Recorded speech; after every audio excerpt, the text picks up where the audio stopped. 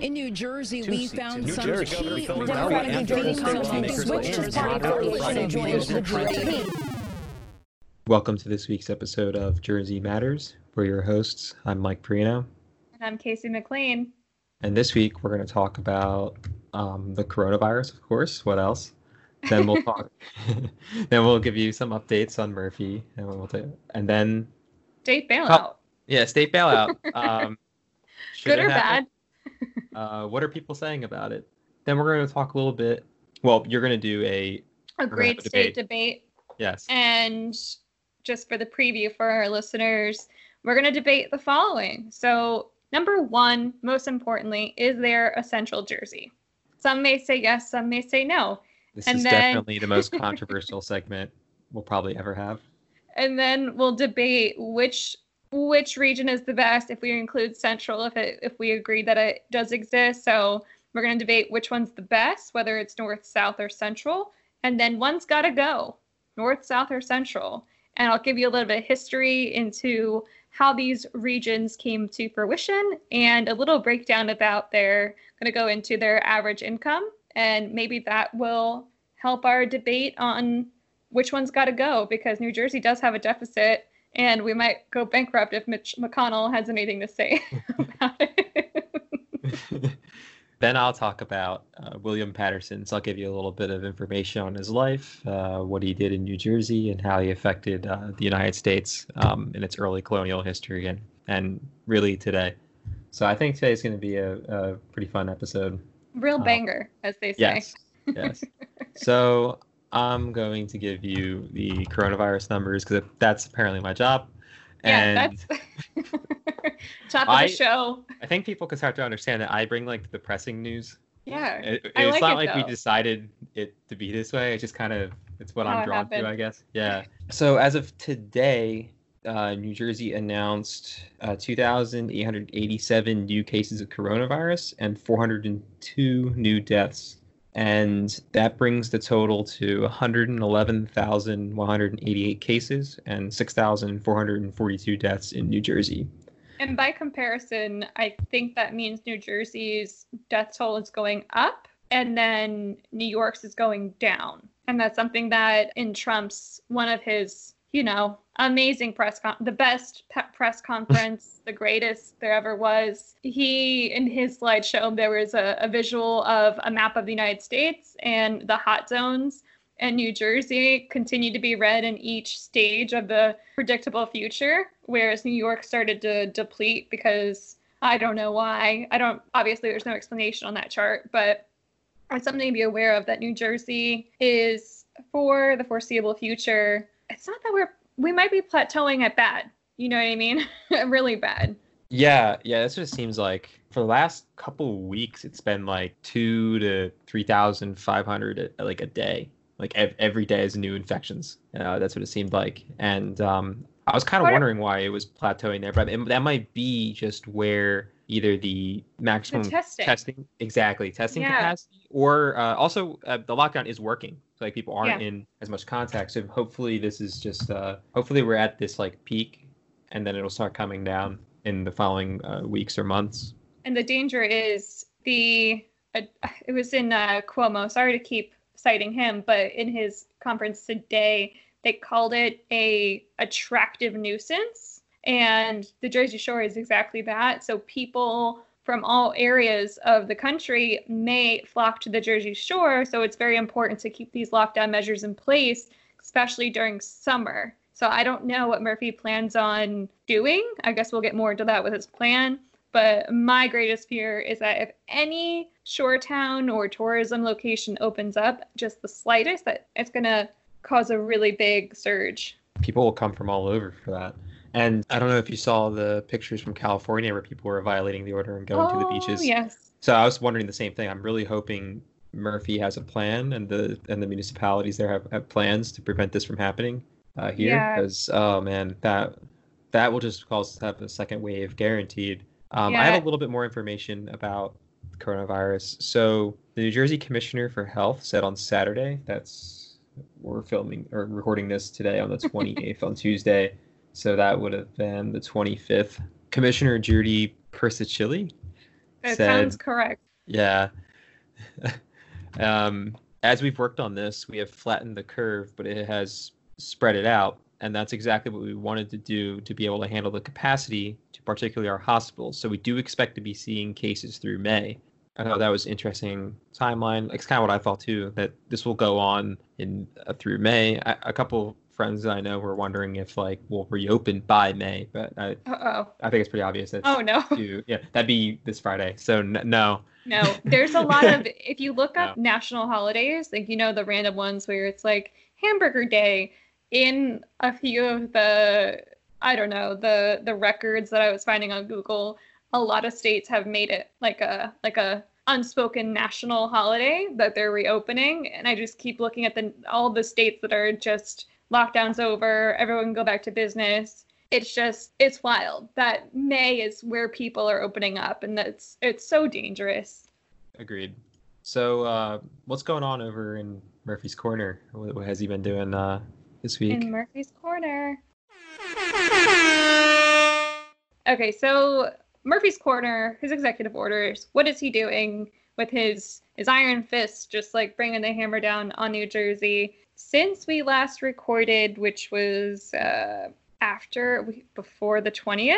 So it would have to be executive orders 128, 129, 130, 131. So on the 24th, Governor Murphy signed an executive order providing critical short-term support for renters. On the 27th, Governor Murphy, Executive Order 129, it extended retired officer carry permits by a period of 90 days until after the ongoing public emergency ends. Are they expecting to need backup police officers? I guess so. I mean, they're calling. I mean, if you think about it, people are protesting. Yeah, they just don't.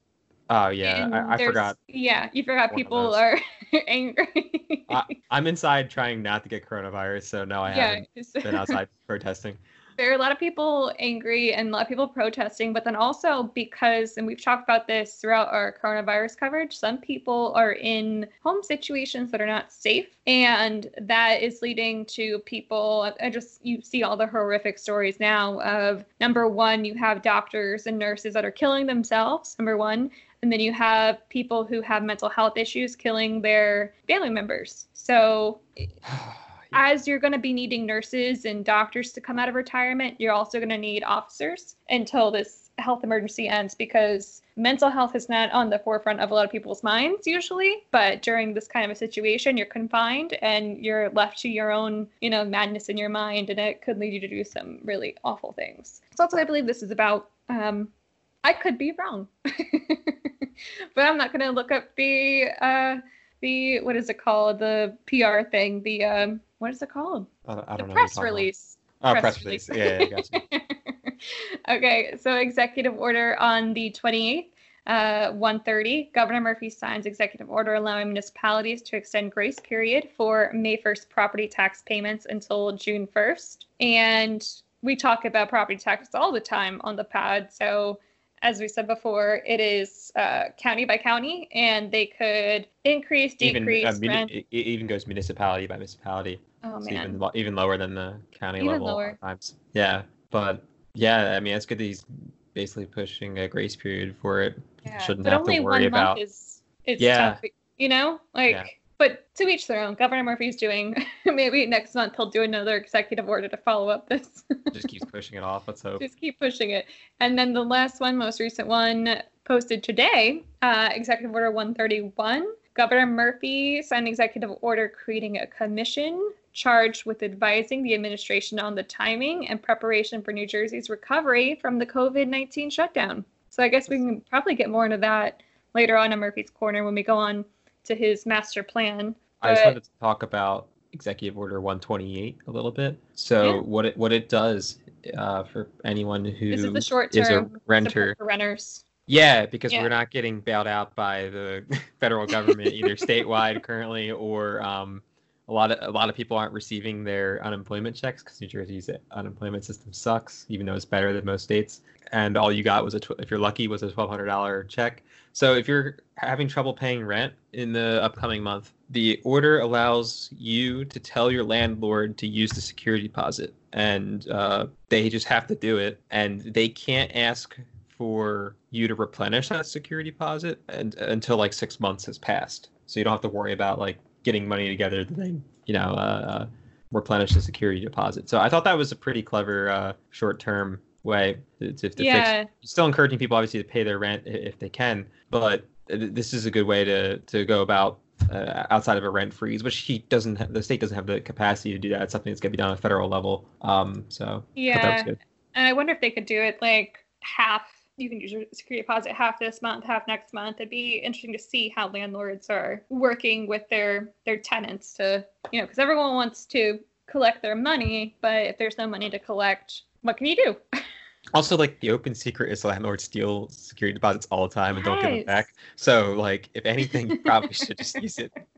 Yeah, just for fun. Yeah, because you're going to lose at least, like, half of it because they're going to say you punched a hole in a wall and they had to repaint and you ruined their refrigerator. Yeah, exactly. Got to pay for those new toilet seats somehow. That's a joke because everyone should know that your landlord is legally obligated to replace your toilet seats ahead of you moving in. Fun little, did you know? I actually didn't know that. Because that's gross. Moving on to Murphy's Plan. You know more about this than I do because I have the hots for Cuomo and he's the only one. Well, Murphy's my bae. So let's talk about, no, not really. But, really? So yesterday Murphy announced what he called the Road Back, Restoring Economic Health Through Public Health. Which is a little ironic because New Jersey roads are infamously bad. That's actually a really funny point. So I'm just reading off of the governor's site where he posted it. It's basically a 6-principle step to analyzing when they are going to open the state and let people go back to work. So principle 1 is demonstrate there's been sustained reductions in new COVID-19 cases and hospitalizations. And the way they're going to do that is look at 14-day trend lines showing appreciable and sustained drop in new COVID-19 cases, hospitalizations, and other metrics reflecting decreasing burden of disease. Hospitals also stepping down from functioning under crisis standards of care. So they're going to look at hospitals, making sure that what's the load on them. The next principle is expanded testing capacity. And they have a few bullet points here. They want to at least double the current diagnostic testing capacity, prioritize testing for healthcare workers, essential personnel, and vulnerable populations, create a flexible testing plan accessible to all residents, expand partnerships with institutions of higher education, private sector labs, and the federal government, and ensure that those who test positive are linked to a healthcare provider. Principle 3 is implement robust contact tracing, and that's recruit and deploy an army of personnel who will identify and follow up with contacts, leverage technological data and innovative solutions to increase efficiency, coordinate the approach of local and state health officials, which will have a coordinated country regional component. And in case it wasn't clear from the bullet points, contact tracing is when they go and find out who you've been around. And I read a little bit more into that. And that's basically if you've stood within 6 feet of somebody for 10 minutes and longer, they'll consider that somebody worth doing a contact trace on. And then they'll ask them to basically quarantine for 14 days. And they just follow up, test them. It's really the only way you combat a pandemic is by figuring out where the disease is and then isolating individuals that have it. Yeah. Principle 4 is secure safe places and resources for isolation and quarantine. To the greatest extent possible, provide individuals who do test positive in the future with a safe and free place to isolate and protect others from COVID-19. Ensure that quarantined contacts are provided supportive services if needed. Principle 5 is execute a responsible economic restart. There's a couple bullet points under this one. Create the Governor's Restart and Recovery Commission to advise on the process and recommend responsible and equitable decisions. So I think that is exactly what the last executive order was talking about, right? It was the creation of that commission. Yeah, it was creating a commission charged with advising the administration on the timing and preparation for New Jersey's recovery from the COVID-19 shutdown. Gotcha, exactly. 131. That's definitely this commission. Then they want to plan for a methodological and strategic return to work based on the level of disease transmission risk and essential classification. Continuation of social distancing measures requirements for face coverings and work from home directions where feasible and appropriate. Leverage any available federal funds and programs to support healthcare, individuals, and small business recoveries. And then the last principle is ensure New Jersey's resiliency. Learn from the lessons of COVID-19 and prepare for the possibility of a resurgence. That's really smart because people are expecting there to be, like health professionals, a resurgence of COVID-19, say late in the fall or even next spring. Ensure hospitals, healthcare systems, and other health delivery facilities have inventories of personal protective equipment and ventilators. Build our own state personal protective equipment and ventilator stockpile, and create a playbook for future administrations for the next pandemic. So I actually really think this is a smart idea because especially when you can contrast how like methodological, systematic, and thorough, at least this is on paper, right? Yeah. And I think Murphy's overall been doing a decent job with how with what limited powers and resources he has to handle this crisis. We mentioned some of the criticisms before. We don't need to go through it again. But I mean, just compare this to like most other states, right? Like not the ones near us, like New York or something. Who I don't know what their plan is, but I'm sure it's like somewhat similar compared to like Georgia, which reopened after a week, and after a couple weeks, and that when they have a huge amount of infections and deaths, they're going to probably close again. Compared to like a bunch of states which haven't really closed at all. Most states in the United States still haven't closed or done any kind of lockdowns or social distancing measures at all. So. And to be fair to those states, I do want to say it's different for them in that their numbers are low, and you have our state in New York, and I think Louisiana is another like hotbed of corona activity. And for them, they're seeing, only a few cases of corona. And for that, it matches the figures of those thresholds of there's not, I forgot what is the infection rate. The infection rate for those states aren't that high. So I don't want to say, shame on them for reopening if they don't have any, but it's that out of sight, out of mind, like it will come to you. Yeah. Like Georgia probably shouldn't have reopened after closing only for a week and not even really closing. But like, I mean, I don't know if this is a fact, but like some of those middle square states in the center of the country, which might have like 5 cases, it might not make sense to close down. Like maybe always have smart social distancing measures, right? It's always a good idea to at a pandemic, no matter where you are, to take necessary precautions. But completely shut down the economy in those states, it probably doesn't make sense. You got to do it where necessary. Even in China, they didn't shut down the entire country. It was I think it's going to have to be a state by state judgment, but you have to look at those heavy trafficked, heavy international spots where if you have a like Mardi Gras, Louisiana, or Florida with like nice beaches and stuff like that. Exactly. And unfortunately, California, as we said, mentioned, California, people flocking to the beaches. They have a lockdown, and we mentioned it already, but there is common sense out there that is being ignored. So I just want to try to think through some of the problems in some of this is, I don't really have any problem with the first principle, which is like, using 14-day trend lines to try to do it. That's actually a really good timeline.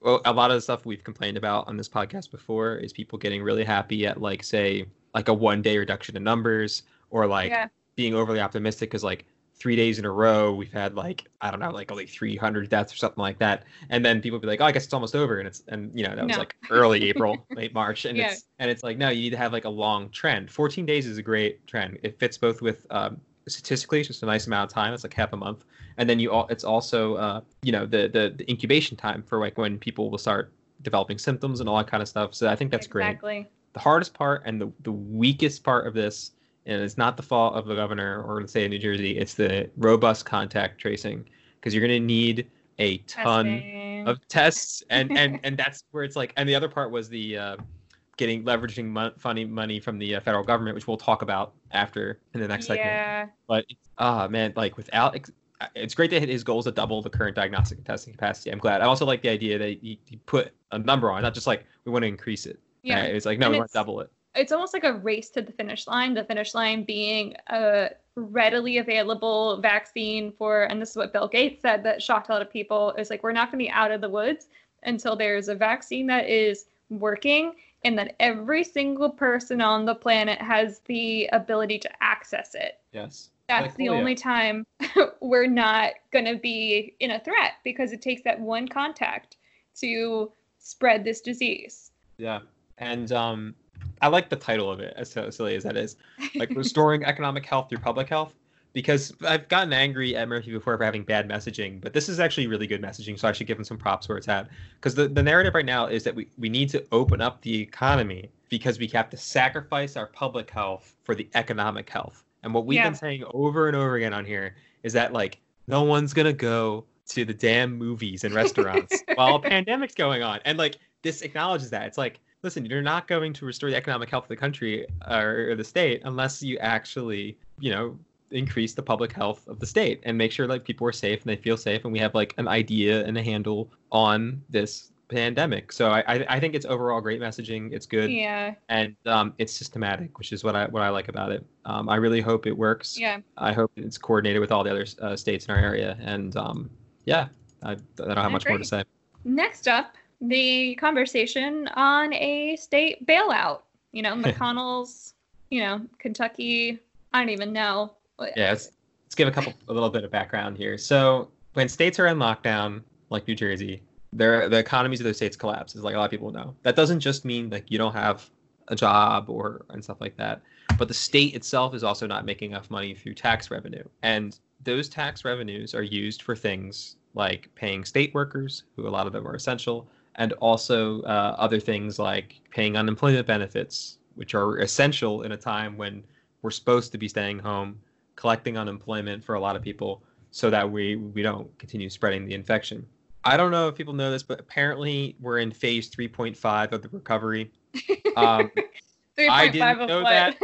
Exactly. Yeah. So phase 1 was, I think, when they gave us money. But basically the Democrats came up with this term, like to pretend that they've like had a plan all along. Like, oh yeah, we're in phase 1. That was like giving everyone $1,200. You feel more reassured when you hear, phase 1. Was like, I don't even know. And then 3.5 or something. I don't get it. But the question now, because governors like Murphy and others are putting up like, hey, we need like a state bailout. Corporations got to bail out. Small businesses got to bail out. People didn't really get a bailout, but we got $1,200. There's a lot of memes going on about how small businesses, the small business loan initiative that they did, they're like, I couldn't get a small business loan for my actual small business, but the Chipotle down the street got their small business loan. Oh, did you see all those businesses collecting small business loans and having them return it back? And the thing that I think a lot of people don't understand is that those locations are typically franchise locations. Yep. So they're owned by small business owners. But you have the corporate entity hovering over them, making sure they're coming in. When I worked at Subway, we had the corporate person come in and like basically tell us we're disgusting and then and then leave. But you do have the requirement that you're up to a certain standard based on your corporate branding structure. But it's wild that they're qualifying for it when their corporate overlord could easily help them out in the same way. And they're also, open, like if you're able to still serve people in your community, you shouldn't be taking that loan, in my opinion. No, exactly. I agree. So McConnell basically, surprised, mentioned that he didn't want to bail out any of the states because they don't deserve it and they should just go bankrupt. Really, the blue states is what he's talking about. So New Jersey. I have a clip here from Fox News where the brain trust on there are wrapping their heads around this. Let's listen. But what Mitch McConnell was just talking about on that radio show, while it may anger the state of New Jersey, the governor here, there are some who say that is actually a smart thing to do, because if you have another $500 billion in stimulus for a lot of states, if a state were to do what some cities are able to do and declare bankruptcy, they could reduce pensions, bond debt, currently off limits to states. However, some cities can do it. Art Laffer looks at that question about whether the states, and there are a particular number that really need it and why. He talked about it last night on The Story with Martha. When I listen to the discussion of the states, especially Connecticut, especially Illinois, especially New Jersey, these states have been so bad in their fiscal controls that they have run out of money. They're in bad shape. People are leaving the states in droves. And then they want the federal government to bail them out? I don't think so. I mean, this is their problem. I mean, is Illinois, Michigan, New York, Connecticut, New Jersey, these states have had a big problem long before coronavirus came. And coronavirus coronavirus came along and just popped them, and they don't need to be bailed out. I know you can't, listeners can't see it, but do you like how Art Laffer's like lip like curls when he says New Jersey? He's just like New Jersey, like absolutely like hates the state. To be fair, New Jersey and some of the states that he's probably mentioned, New Jersey had a financial issue before this. Like, yeah, credit where credit is due. New Jersey was real messed up financially for a number of years. And it's not, Murphy's fault because he wasn't in office. And I think that's something that we touched on back when I was reviewing the year of the 5 governors, is that you have changes of power when there's an election. And those changes of power may increase the debt, may decrease the debt, and it might be temporary, and the person who inherits all that debt, they have to figure it out and then move from there, because they can only do what they can only do in the matter of time that they're in office. So this pandemic hitting, did pop New Jersey. It did. But if the pandemic did not happen, would New Jersey have popped? I would say, based on, Murphy's, I don't know. I don't know if it would have popped. I don't think he's not as bad. Not as bad. But this is what gets me about this, right? We bail out rich people all the time. We don't think about $2.5 trillion just getting printed off to them. We don't think about how we guaranteed another $4 fucking trillion in federal treasury buying junk bonds and stuff like that. Unlimited quantitative easing. That's never happened before in history. And then we're like, we need to bail out the states, the things people live in. And and they're just like, nah, we can't do that. We don't have enough money. What are you talking about? You can make the money printer go brrr all fucking day for rich people.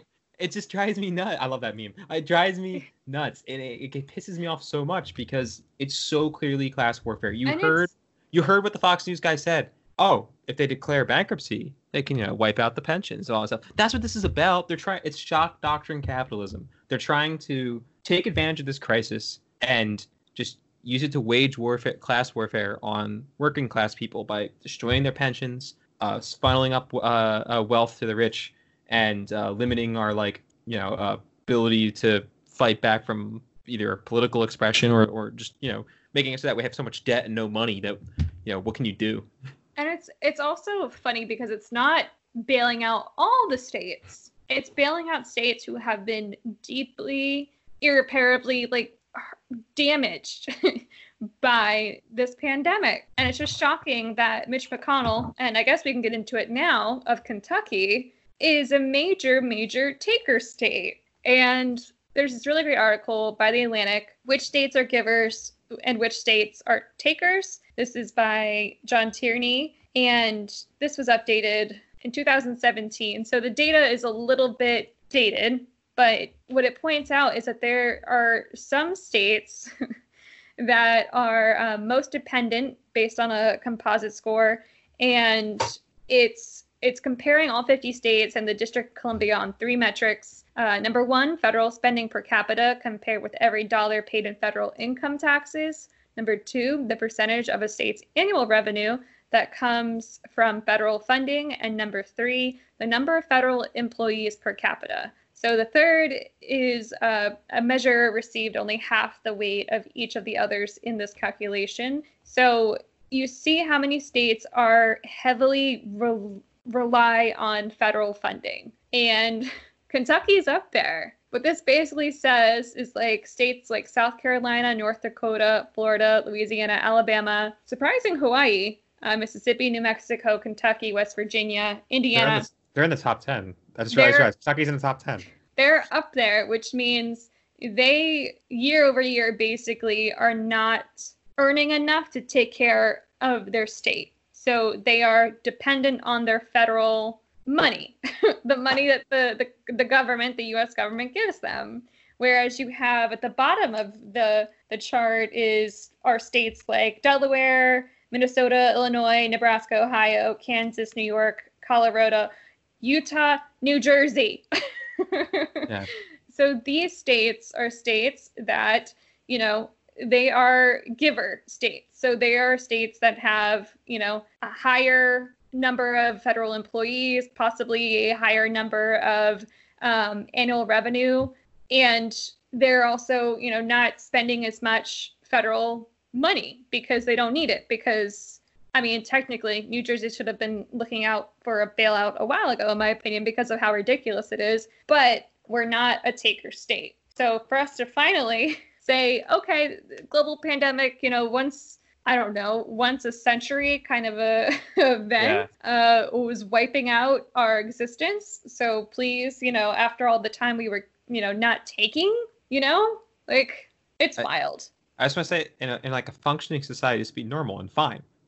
Richer states should pay more to help the poorer states, so that way the poorer states can uplift themselves. Right? That's what in a normal society that would be okay. Yes. But we live in the United States, and these poorer states like South Carolina, Kentucky, and elsewhere, they are run by people who don't actually improve the wealth of their states. They just take federal government money, turn over their entire states to just corporations, and don't even give money. Like, if you're living in those states, you're like, I complain about the New Jersey unemployment system a lot, right? But we have one of the best ones in the country. And I complain about our public education system a lot. I love public teachers, don't get me wrong. I just say, I think it's on a world scale, it's not that great. We have one of the best public education systems in the country. So, New Jersey as a state, we pay a lot in property taxes and other state taxes and stuff like that. But at least it seems like for the most part, as corrupt as it is, it's better. It's better. We're actually using it. You live in Kentucky and elsewhere,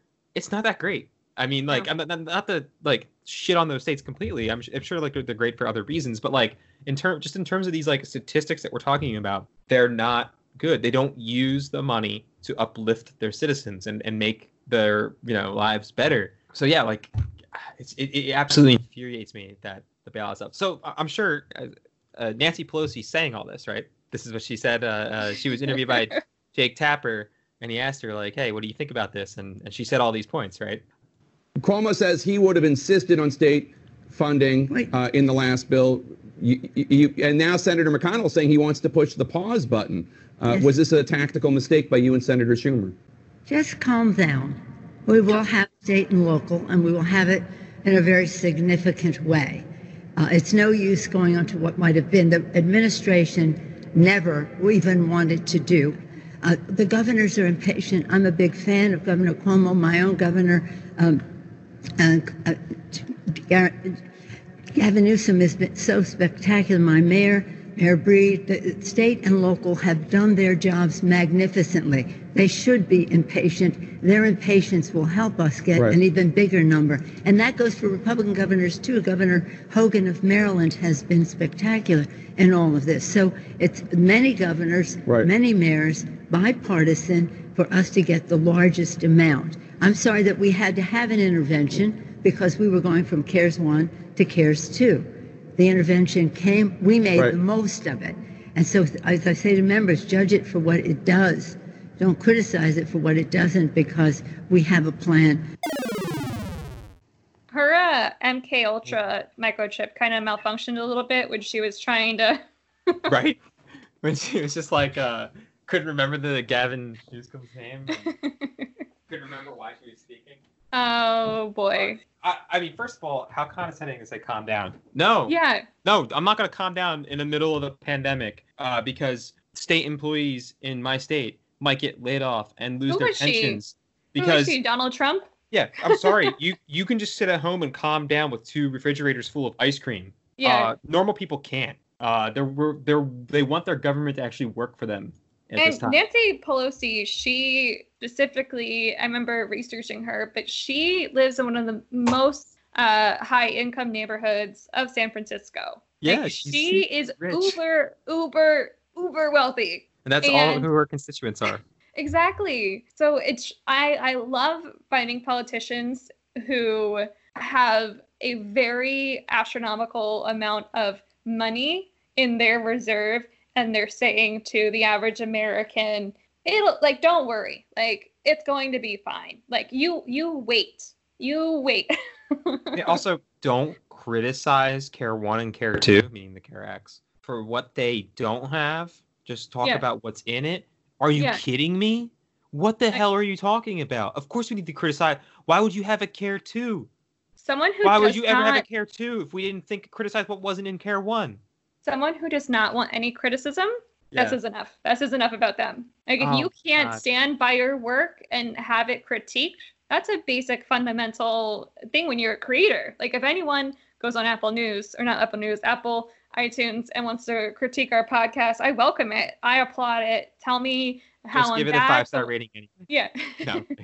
Give us the 5-star and then give us our suggestions. But you need, in order to create a great product that helps people, that is useful, that lasts the, test of time, you need to have harsh criticism, constructive criticism to make things better. Nancy Pelosi's been in office for God knows how long, and she can't handle the criticism because it's been this long and she still can't get it right. Like, get out of office. Like, make room for someone else. Here's the thing. She self-labels herself as the master legislator. Besides being so out of touch to like call oneself that, where is that master legislator skill that you're giving up leverage by passing Care 1 and Care 2 without state bailouts, without like an actually ensuring that there's going to be decent stuff for workers and all that kind of stuff? How does it help to not include those things, but include all the Republican demands? So at some point, I think we have to stop thinking that she's just like a dumb person who is incompetent and start wondering, like, who is it that she works for? Because she consistently has been doing this over a career, over and over and over again. Why is she able to become a political mastermind when it comes to dealing with, like, Bernie Sanders and Alexandria Ocasio-Cortez? But when it comes to Republicans, it's like she's that Patrick meme nailing a thing into her forehead. Well, that's the thing. Like, a lot of people, I think Kamala, founder of Fieldwinds, he pointed out, Democrats and names only, the dinos. She is a hardcore dino. Like, you don't stay in office that long because you're controversial, you're making these moves. You stay in office that long because you really don't care. You're collecting a check. You have no problem being reelected because you have a soft area where you have bought all the votes because you're hanging out with all these rich people and you're a rich person. Like, it's just so ridiculous. Her and Chuck Schumer didn't even originally want to give everybody $1,200 because they wanted it to be means tested during a pandemic. And then we ended up getting the weird mixed means tested crap that we currently have only once, if you got lucky and got it. So anyway, if people are going to protest this stuff, guys. Yeah. Don't protest reopening your state. Say, like, I shouldn't have to go back to work. The government should be working for me. Give me some fucking money. And it's money that we all have, and that's another crazy thing. It's like unemployment, healthcare, like, everyone's paying into the system. Every single thing that you have, whether it's at a state level or a federal, like, everything is taxed. And you're paying for unemployment insurance with every paycheck. Like, on that money that's taken out, that was one of the most depressing things when I started working was I calculated my hours, and when I was, making sandwiches at Subway, and I thought I would have this big check, a Trump check. And it wasn't. It was like slashed nearly in half because of all the taxes that were taken out. But at the time and up until now, I'm thinking, okay, great. Like, everything was in the pot so that in case of an emergency, aka a global pandemic that is sweeping the nation, everyone will be okay. Not just me, because insurance is, everyone pays a rate. And in the event that your stuff is like blown up, you can take from that pile that everyone's paid into. It's insane. It's insane. But year over year, you can, if you're in Congress, you can increase your paycheck because everyone said so. Like, so ridiculous. Not to mention you get that nice paycheck when you quit or resign, and you get hired at like a think tank, or you're suddenly like a speaker for Lockheed Martin, not because you actually have anything interesting to say. It's they're paying you like $200,000 a speech because it's like rewarding you for they're rewarding you for your previous service. That's how it works, people. But you really think these politicians we listen to all the time who are dumb as shit, do you think that they're telling like engineers and businessmen like amazing things that blow their mind? Anyway, so on to the great debate. Oh, the great debate. Everyone, hold on to your hats. We're going to get into a really great debate right now, the great state debate. So 3 points, and before we argue them, I'm going to give everyone a little history trip back down New Jersey memory lane for each region. So the debate, so you know, we're going to argue these things. So keep them in the back of your mind when I'm telling you about these regions. So we're going to argue, is there Central Jersey? And I'm going to give you the information about Central Jersey, and then you could decide yay or nay. And then we're going to argue which one's the best, North, Central, or South. And then we're going to say one's got to go, North, South, or Central. So starting at the top, North Jersey, what is it? Who is there? So North Jersey, the counties included in this, region include Bergen, Union, Essex, Hudson, Morris, Passaic, Sussex, and Warren. So other major cities that people might know from the top of their head just hearing it in this region are Newark, Jersey City, Elizabeth, Patterson, which will tie into your segment, Mike, Clifton, and Bayonne.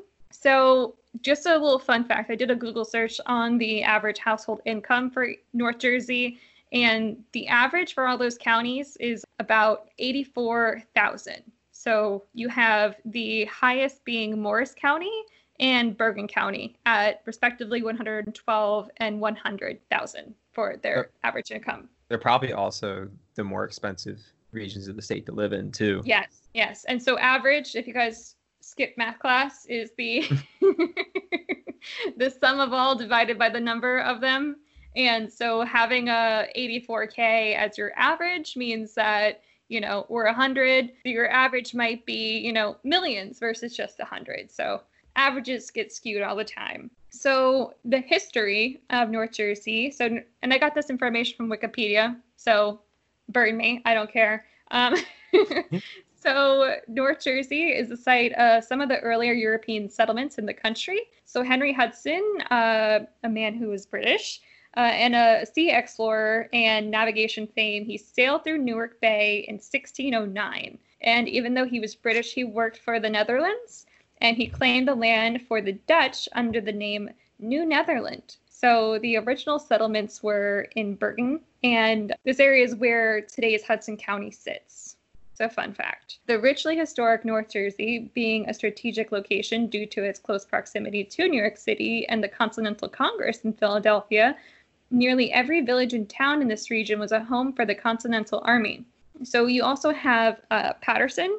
It's where the Great Industrial Revolution started. So the Great Falls was an area that was cultivated for natural power. So Thomas Edison, he installed one of the first hydroelectric power plants, and this hydroelectric power plant still provides electricity today. And in West Orange, Edison created the first technical research and development facility, which was called the Invention Factory.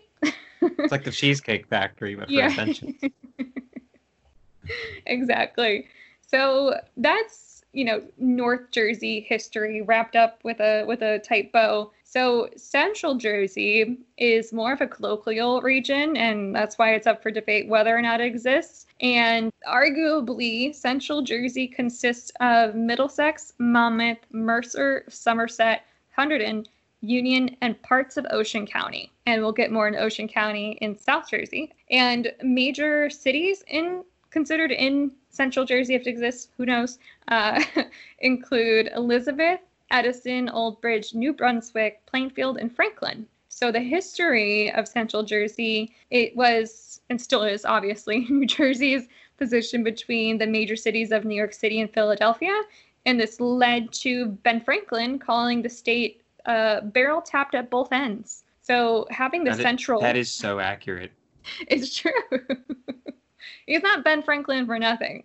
So having the central location, aptly named Central New Jersey, is a halfway point for commuters to either metropolitan area. So you'll have people who work in Philadelphia, live in Central New Jersey, work in New York, live in Central Jersey, because also New Jersey, the transit state, you have a lot of places to pick up and be dropped off, whether it's park and ride, as we covered with New Jersey Transit a few episodes ago.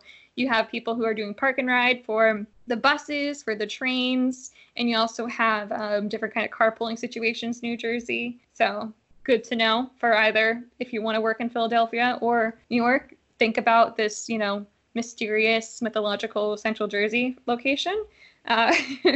Raritan Landing across from New Brunswick and located in present days Piscataway was vital during the colonial age because of its ports. So the location became a commercial hub for the region, and additionally, 2 of the 9 colonial colleges founded before the American Revolution are located in this region. So you have the College of New Jersey, now Princeton University, and Queens College, now Rutgers University. And that brings me to the last region of New Jersey, South Jersey.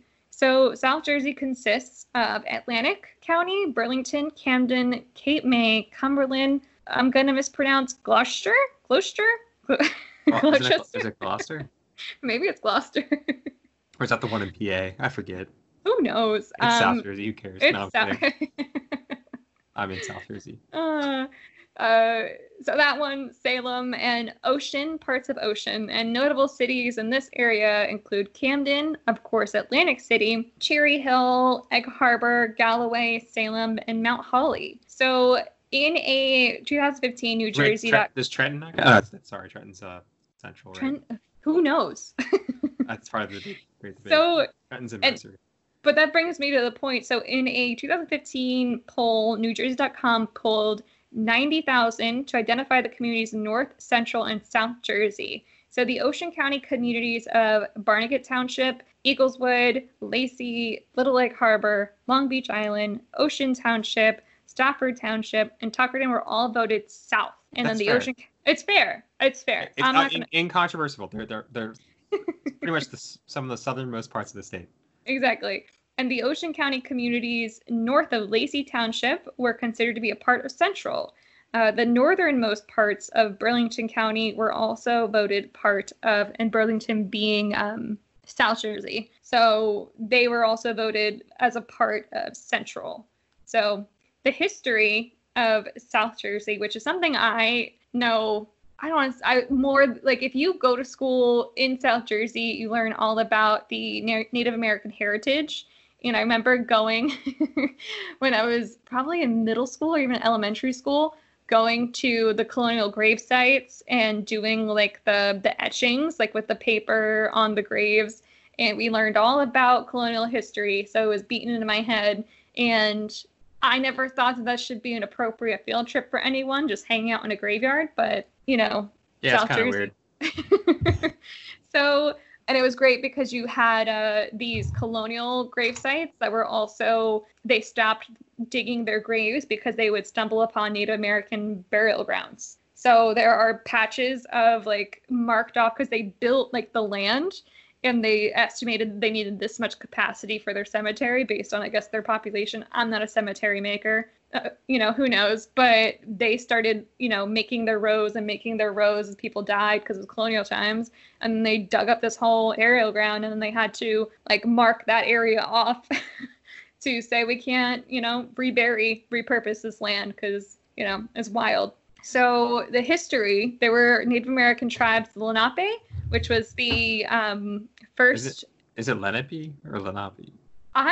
Okay, never mind. It doesn't. We're white. We don't know. We're doing our best.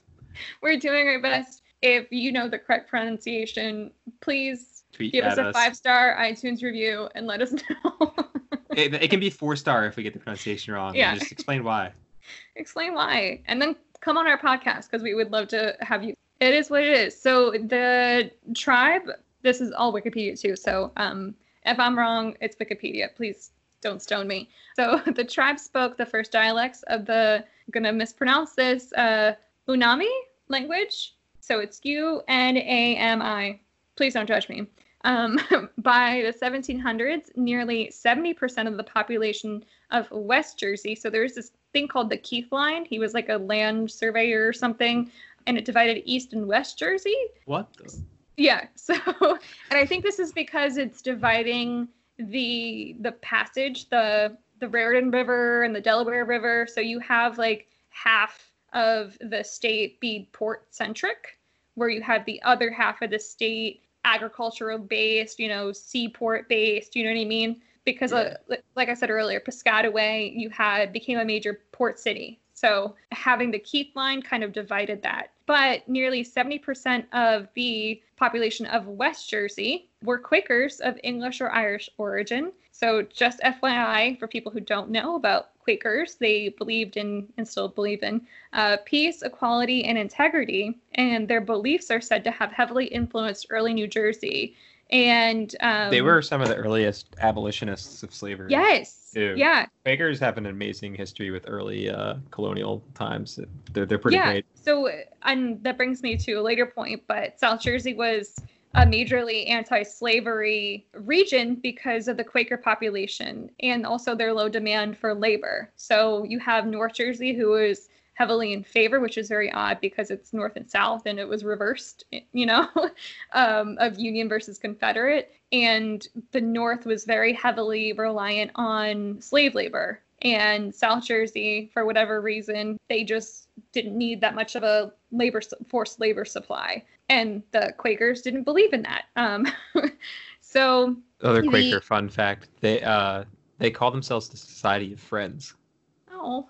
I just think that's cool. Rich New Jersey history that we overlook every day.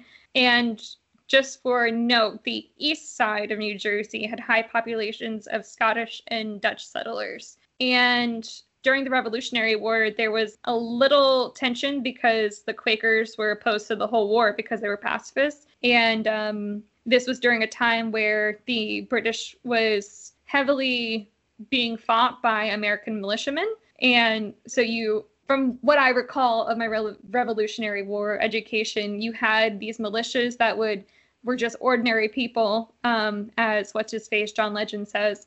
They're ordinary people, and they just banded together to fight off the Redcoats. And that was another thing, my education, we always were brought to Revolutionary War sites. And I actually we had a debate in a history class where you were either loyalists versus patriots. I'm actually going to get into that a little bit. Good. But I didn't, it just was a random draw, but I was put as a loyalist. So I was actually arguing in favor of British colonial rule. But so we had to go to the colonial sites and all the Revolutionary War sites, and we had to learn about like the Battle of Bacon's Rebellion. That's what his name. He was a militiaman who. Yeah, the Bacon's Rebellion was like in the 1600s an armed rebellion that took place by Virginia settlers led by Nathaniel Bacon against the rule of Governor William Berkeley. Yeah. Yeah, it was an interesting part of revolutionary history. It really is. But people should check it out. Everyone should check it out.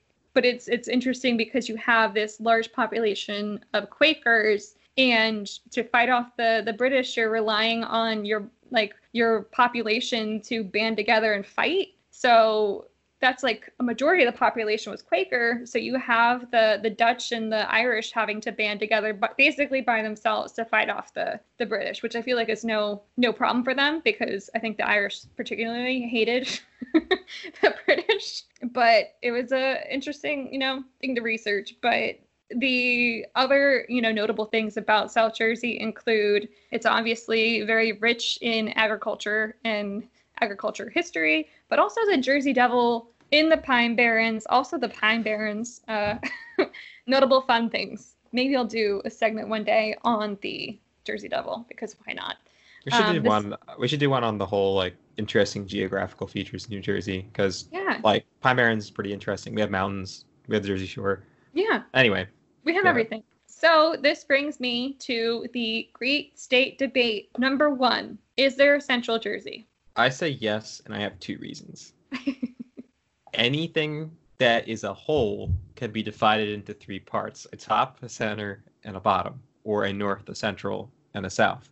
The second reason is on March 25th, 2020, Governor Murphy tweeted, "We've also identified 3 locations where temporary hospitals can be stood up, one in each of our regions of our state, north, central, and south." Mic drop. Mic drop. So Murphy put an end to that debate. Yeah. Does he have the governor authority to do that? I don't know. But I think the debate still goes on either way. But no, seriously though, New Jersey has 3 regions because of you can tell from the historical aspect of it. A lot of people who live in North Jersey, and I think there's pretty much no doubt, except for maybe from some people in Bergen, that North Jersey includes all those counties you mentioned, like the upper 5 most counties, right? A lot of people think just anything south of that is South Jersey who lives up in North Jersey. But Exactly. there is cultural differences. Oh, I because forgot, of like work and stuff like that. because of work, but I also forgot to list the average income for South and Central. So South Jersey, the average income is around 67,000. So you have, and I think a steep drop, but I also think it's because in North Jersey you have a lot of heavy influence from New York and New York City in particular. So a lot of people will live in New Jersey and have millions, like what is the guy from Stephen Colbert and Jon Stewart? They both live in New Jersey. So those are just notable people. There's obviously multi-millionaire, billionaire people that also live there, but first people that came to mind that I would have thought lived in New York because of their work. But then also Central New Jersey's average household income is 91,000. So it out averages North Jersey and South Jersey. And Central Jersey, because of its aptly named central location, you have the commutable distance, and you also have a lot of counties that have, I don't want to say farmland, but you can get a lot of property if you have a lot of money, for the dollar, and it's going to be a lot more property and a lot nicer housing than you would do in North Jersey for those prices. In South Jersey, it's really hard to commute anywhere unless you're just doing a short house. As everyone knows, New Jersey is I think it is the most densely populated state in the country. And of the population density of New Jersey, like the regions for the most densely populated of the most densely populated state, North Jersey easily has it. It's the most densely populated. And as you go further and further south, it's less and less populated. So I think New Jersey's kind of cool in that sense, because it's not like your bias is showing. I know, right? But it's not like you just live. You don't just live in an area that's like in the middle of nowhere, but you also don't necessarily just live in an area that's completely urban. Yeah. You live in a state that has both areas, and most states have a small urban area with suburbs and stuff like that. But New Jersey takes it to the extreme. It has like a lot of urban areas. The majority of the state could probably be classified as some form of suburb to some. And then the great southern part of the state has like actual agriculture and like the pine barrens and stuff. And then of course, I think if we want to talk about, there should actually be four parts. Like the Jersey Shore is like its own thing. It's really like not the same as the rest of the state because its entire industry is different. It's based off of tourism. It's not really like. And I think we could do a segment on like the economic breakdown of the state. Which part of the states are heavily reliant on tourism, or which ones are heavily reliant on agriculture, and which ones are so on and so forth. But that leads me to the next part of the debate: which is the best, North, South, or Central? You first. I want to say if it does exist, it would be Central, simply because it makes it easier for travel-wise. If you want to go somewhere in North Jersey, you want to go somewhere in South Jersey, you want to go to the Jersey Shore, it's a lot. I remember living in South Jersey, and I lived near LBI, and having to come all the way up to even just Central New Jersey, or if I were even to want to go into New York City, that's a whole trip. That is a very long drive, and it's a whole trip. And I remember not never wanting to leave, but it's like I would need a car if I was in South Jersey. And then I would also need to drive forever to get to some kind of place where I can park my car and then take a train into the city, or drive for 5 hours straight to get to Philadelphia. Yeah, from that that's aspect, just my opinion.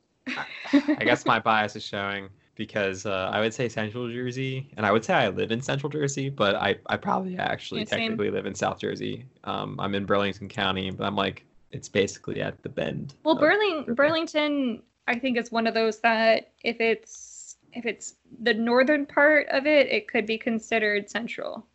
Now, let me explain why I would vote North Jersey to leave.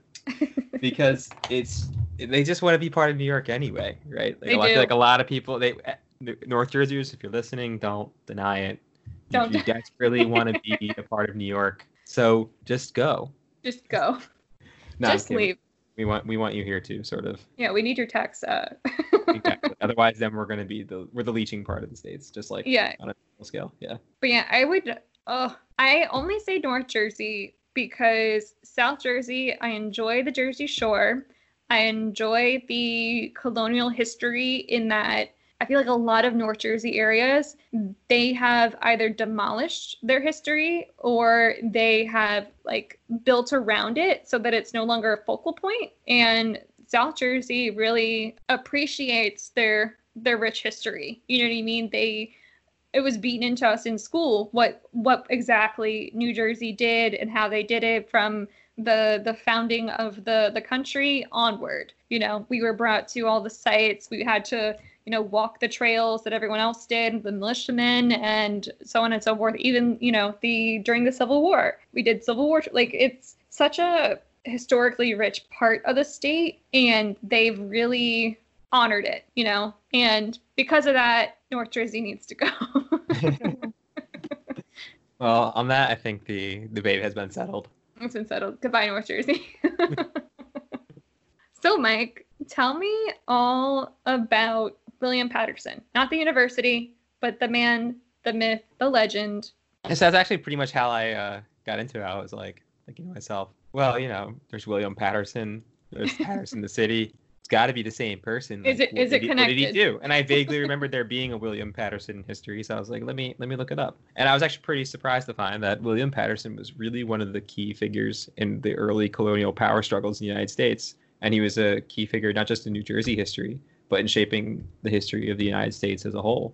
So William Patterson was born December 24th, 1745 in Ireland. He emigrated to the American colonies with his family in 1747. Later, he would go on to study law under Richard Stockton at the College of New Jersey, which, as we say, which is now called Princeton University. In 1763, he gave a commencement address to his graduating class in which he extolled the virtues of patriotism and referenced the values of various Enlightenment philosophers he had studied.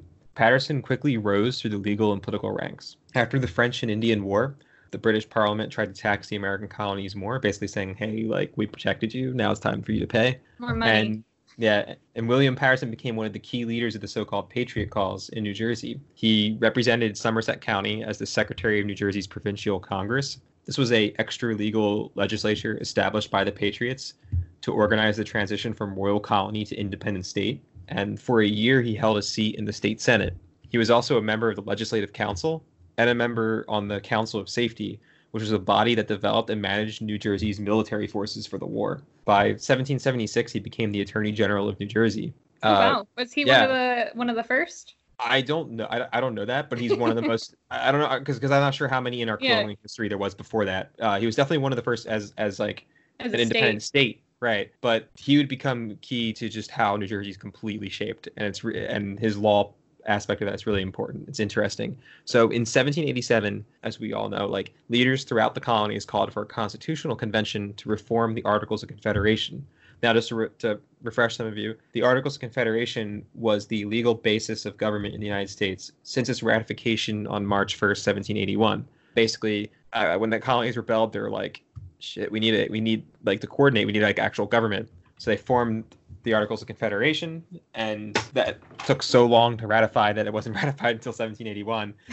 Part of the reasons was because of the war made communication between the states difficult, and another reason was just the politics of it all. So one of the key problems of the Article of Confederation was that the central government was extremely weak. Congress was given the authority to make treaties and alliances, to maintain armed forces and coin money, but the central government lacked the ability to actually levy taxes and regulate commerce. And it was these latter two issues that especially became central to the Constitutional Convention of 1787 and the kind of government they wanted to set up thereafter. So William Patterson, because of his prestige of joining the Provincial Congress and also being Attorney General, all that stuff, he leaded the New Jersey delegation to the Constitutional Convention. And it was there that he was extremely influential. Commenting on his influence during the proceedings, the Georgian delegate William Pierce noted that Patterson was, quote, one of those kinds of men whose powers break in upon you and create wonder and astonishment. He is a man of great modesty, whose looks bespeak talent of no great extent, but he is a classic and a lawyer and an orator, and of a disposition so favorable to his advancement that everyone seemed ready to exalt him with their praises, end quote. Oh, wow. Yeah. So what did Patterson do there? He co-authored what is famously called the New Jersey Plan, or the Patterson Plan. So Patterson plan asserted the rights of small states against those of larger states like Virginia, which at the time was one of the most populous states in the colonies. He proposed the creation of a unicameral legislature, which would give equal representation to each state, so one vote for each state. This is basically the foundation of what we have today. So you have the Senate and then the House of Representatives, Senate being, 2 representatives of each state, and the House of Representatives being representative of the population. Exactly. So he wanted actually just one house, which was going to be like a Senate-like thing, but everyone gets one vote for each state. And that's in contrast to what the Virginia plan was, that was proposed by Edmund Randolph, which was to give proportional representation based off of population. So Patterson's proposal actually had 9 parts. The first was that the Articles of Confederation should be amended. Now that sounds like strange, like why is that part of it? But you have to remember, the early Constitutional Convention was to amend the Articles of Confederation. But once a lot of them got there, like, no, we should just get rid of it, like start over. And in the beginning, that was think about it, that's a huge question. It was like, what do you do? Do we just completely scrap the whole thing and start from new? And then some people were wondering, do we have the legal authority to even do that? Because we came here under the pretense of amending something, not just completely starting it over. So he was one of those that argued that no, it should be amended and not destroyed, not completely removed. Yeah. The second thing was, in addition to the existing powers under all of the Articles of Confederation, Congress was to gain the authority to raise funds via tariffs and other measures, and to regulate interstate commerce and commerce with other nations. So basically, he was like, all right, we'll just make Congress more powerful in the Articles of Confederation. We don't need to start over. And the third thing was, Congress has the authority to collect taxes from states based on the number of free inhabitants and 3/5 of the slaves in that state. However, the power requires the consent of some proportion of the states. So that's interesting, because you'll see that 3/5 thing come back. That's a lot of people like the 3/5 compromise, but he was already kind of articulating in some sense of what that should be. Next thing he wanted was, Congress elects a federal executive, consists of multiple people who cannot be reelected and can be recalled by Congress when requested by the majority of executives of the state. That's an interesting one, because if you think about it, he wants Congress to elect a federal executive, not the people. So that's actually more of a parliamentary system, as opposed to kind of the separate republic system that we have here. Yeah, that's interesting. Yeah, so it's almost kind of like, I know there were like all these different other political parties that came before the Democrats and the Republicans, but if you think about like the primaries, it's kind of like that, of like they choose who they're going to throw up, and then they go head to head because there's no third party established. And it's, with the delegates and the super delegates, like who knows what kind of, misfit decided all that was going to be a part of it to elect a person to be the president of the United States, not just the president of the Democratic Party or the Republican Party. So to have that. Go ahead. No, I was just going to say, to have that back in the day still be a part of the conversation of having your elected officials really pick essentially your elected like leader, like the president. It's very strange. Also, just imagine how kind of crappy it would be today if you think about it. I'm going to get into this a little later, but if he had his way of electing the president, so if he would just have one Congress member per state, right? That's it, just one house. So today there would be, assuming like otherwise all of U.S. history went the same, right? Then there would just be 50 states. So 50 people would elect the president as the executive. Now, surely the executive, in his view, isn't as powerful as our current executive, but like, still, it's an interesting and thing. How would elections look like? You know what I mean? Yeah. Because you're not running for office of the people, you're running for office of the elected officials. Yeah, like in some parliamentary systems, I would argue they're sometimes more democratic, because people vote for, like, say, the party, what they want, and then the party will put out a candidate that has a platform that they're basically bound to. So, like, we have Democratic and Republican platforms in the United States, but they're meaningless. Like, it doesn't, they don't mean anything. Everyone knows that. No one cares or even knows what the platform says. So anyway, the sixth thing was, the Articles of Confederation and treaties are the supreme law of the land, which was actually an early representation of the debates of the Supremacy Clause in our Constitution, which says the same thing, that the Constitution and treaties are the supreme law of the land.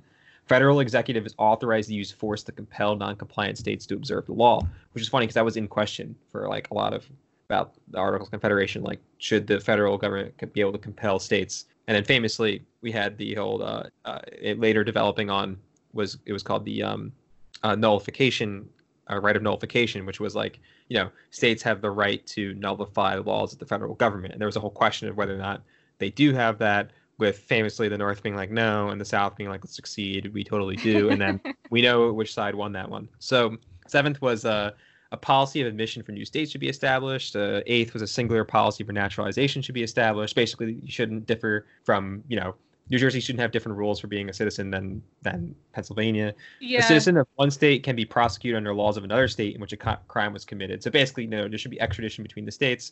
So that was it was pretty interesting. There was interesting criticism of it that I really liked, actually, by James Madison and Alexander Hamilton. Two people I actually don't really like, but I thought they had a fair criticism here. So they were in favor of the Virginia Plan and the leaders of the proportional representation group. And Madison argued that basically, so a little background, Patterson was believing that the whole Virginia Plan was actually, let me go on the Virginia Plan real quick. Sorry.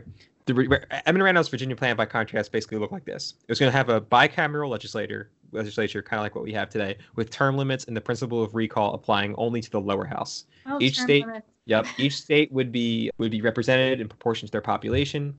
Randolph's plan also called for a national government of 3 branches: legislative, executive, and judicial. Members of one of the 2 legislative chambers would be elected by the people. Members of that chamber would then elect the second chamber from nominations submitted by state legislatures, and the executive would be chosen by the legislative branch. So Patterson thought that was terrible, and he was like, this is a conspiracy by the larger states to have more say than the small states. Actually, that's kind of how you learn it, at least in New Jersey. That's how I learned what the Virginia Plan was, that it was like, the big states trying to get power. And then Madison and Hamilton were like, that there could be a conspiracy of large states against the small states was unrealistic, as large states were so different from each other. Like, you're talking about Virginia, which had a radically different thing than like New York or South Carolina and North Carolina and stuff like that.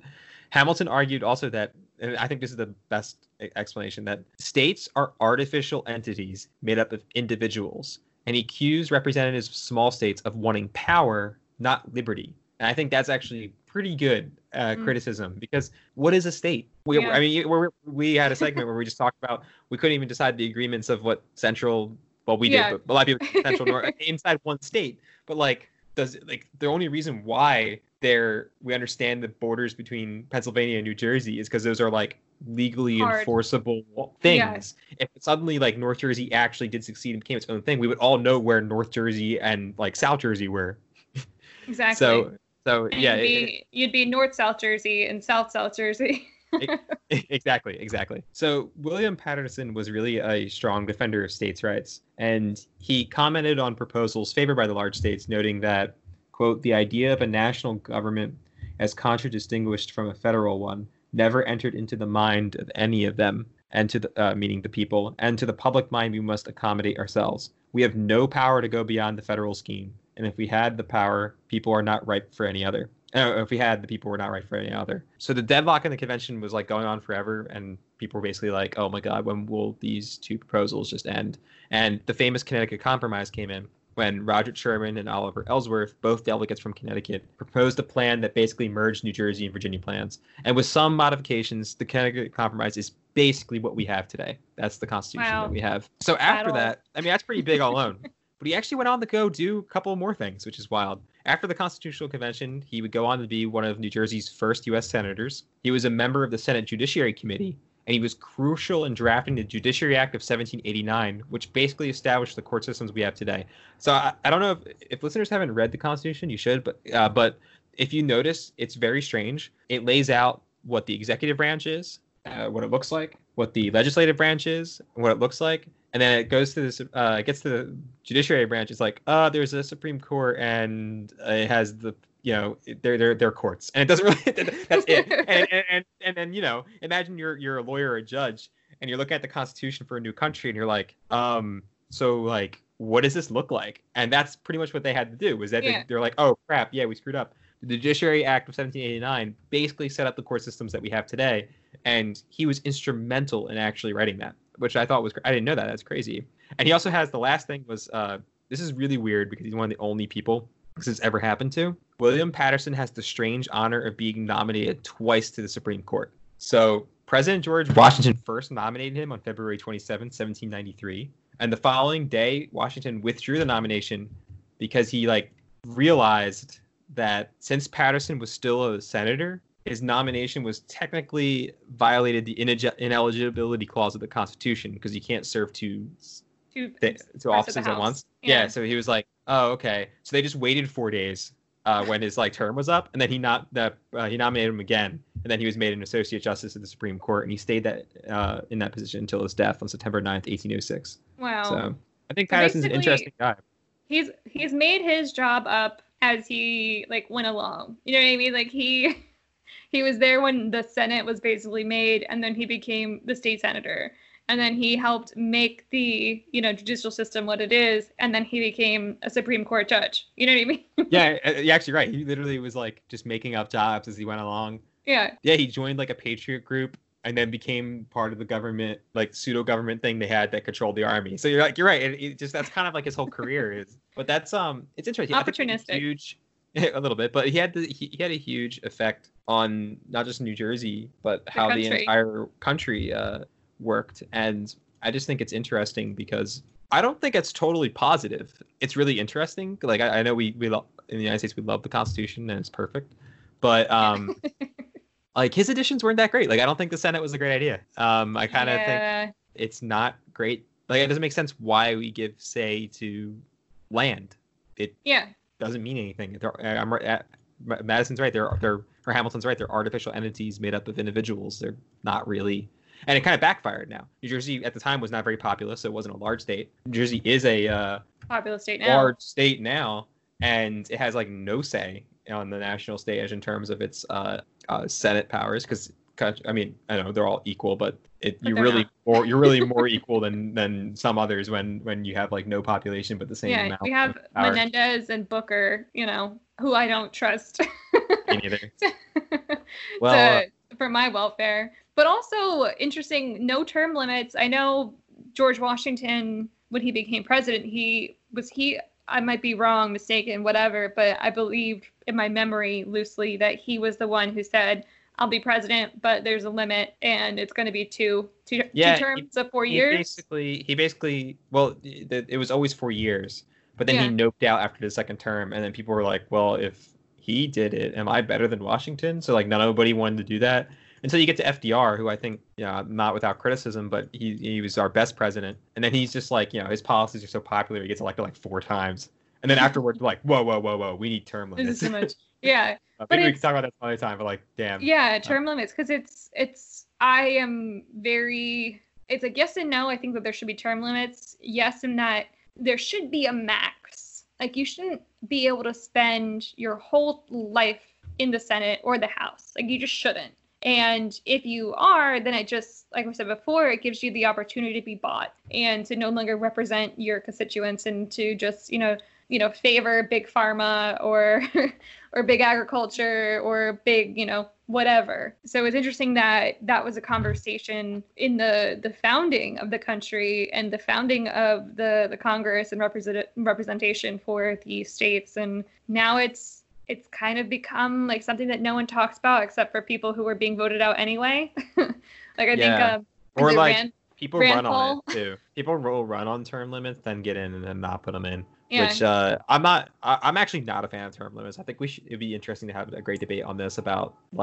should there be term limits in New Jersey or at the federal government level? We should do a segment on that sometime. Yeah, in the future. I'm down for it. Well, that about wraps up our show today. Yeah, it does. Hope everyone enjoyed what they listened to, and you should go to iTunes and rate our podcast. Give us 5 stars, leave us some feedback. Go on Twitter and follow us at Jersey_matters, and then follow us. We're supposed to be picking fights with New Jersey 101.5. We win every fight we pick, and and also check out our Instagram. Jersey Matters Podcast on Instagram. Great for Casey posts a lot of great trivia and some other stuff about New Jersey. Fun information about New Jersey. So thank you for joining us this week. Signing off, I'm Mike Brino. And I'm Casey McLean. Goodbye.